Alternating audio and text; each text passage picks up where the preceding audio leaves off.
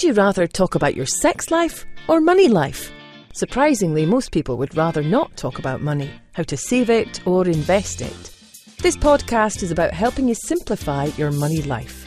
Delivered by Dr. Henry Joseph Speck. A psychologist by training, Henry is a seasoned investor with over 40 years of successful investing in real estate, stocks and other alternate forms of income generation.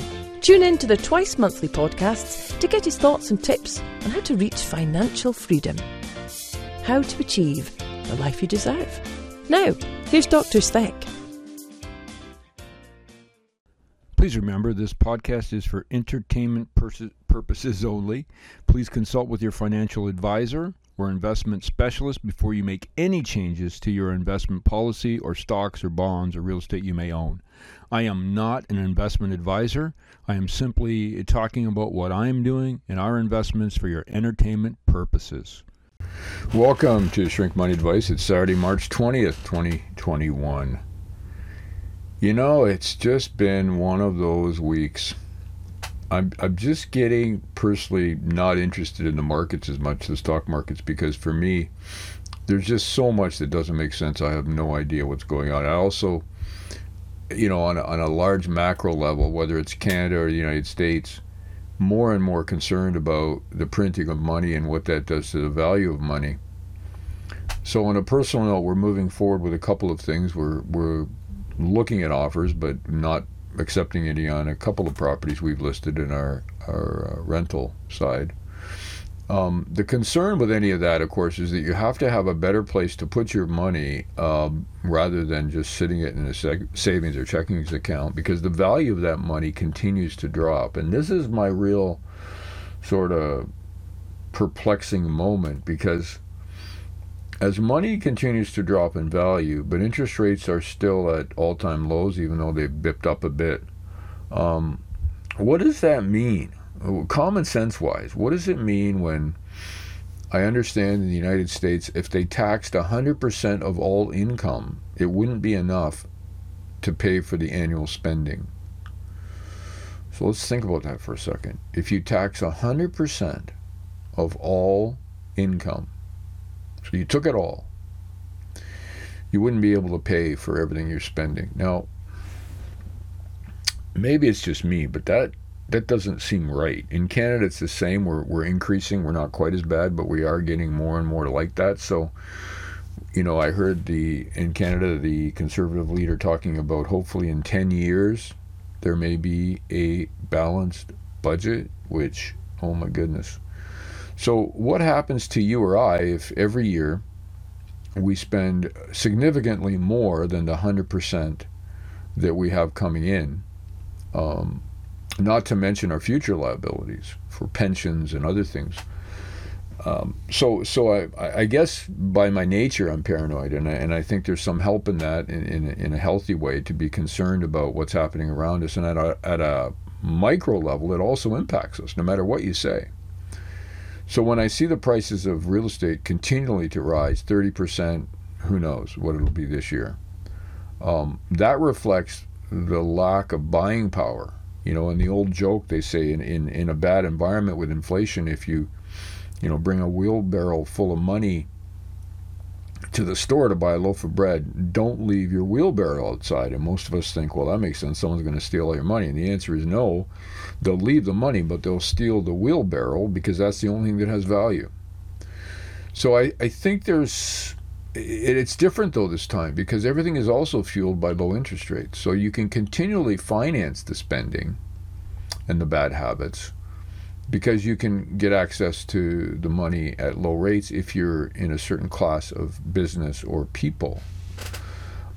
No one talks a lot about the restaurant owner or the person who was an expert service person in a restaurant, or whatever world is now suddenly turned upside down. What is happening to those people? How are they going to survive? So, with all of that going on, you could sit and say, boy, it's not a very optimistic look. But, I'm extremely optimistic in the sense of space. in the sense of one other thing that was really confusing this week and has an impact on all kinds of business is there was a cruise company that said that their plan was to have all of the employees vaccinated, and to get on the ship to cruise on a vacation, you would have had to have had the vaccine and a valid vaccine certificate, so that in essence everybody on that ship would be fully vaccinated.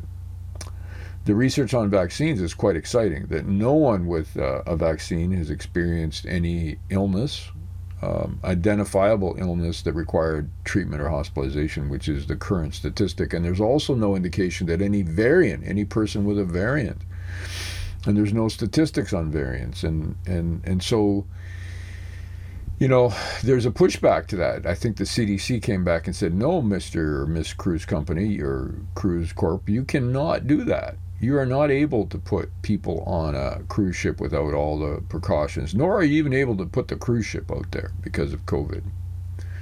That's going to change within the next month or two. I don't see people who are vaccinated sitting around at home with masks on because someone told them that they needed to do that, if the science is telling us that we are safe and we're not contributing to any other person's contacting or contracting the illness.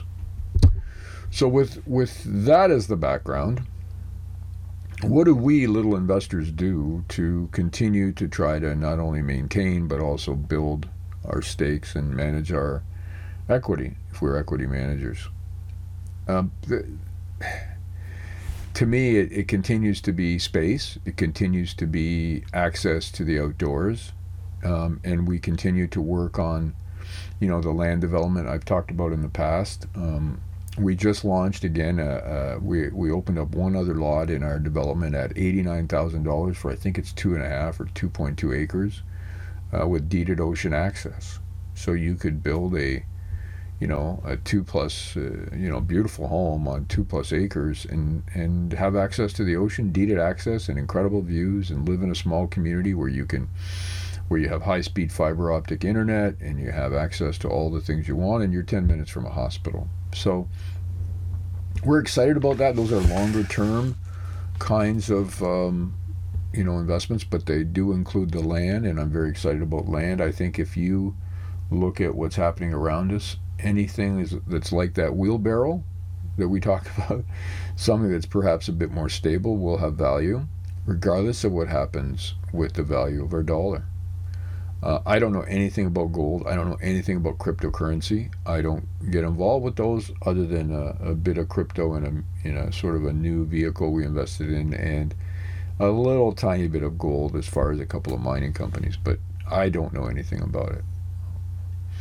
The best thing to focus, I think, and what I'm trying to focus on, is the optimism and the positiveness of needing to encourage that in others. And sometimes when I do that, people get a little irate with me. Well, why are you wanting me to be so positive? Look at it out there and this and that. And I say, look, let's just take a deep breath and let's think about what we can do to move forward and how we're going to help everyone around us, but also do win-win situations in business, which I think are really important. So to summarize, looking at some sales of properties if the bubble continues, but again, in no hurry to sell anything. But then only if there's a place to put the cash realized into more effective asset management strategies.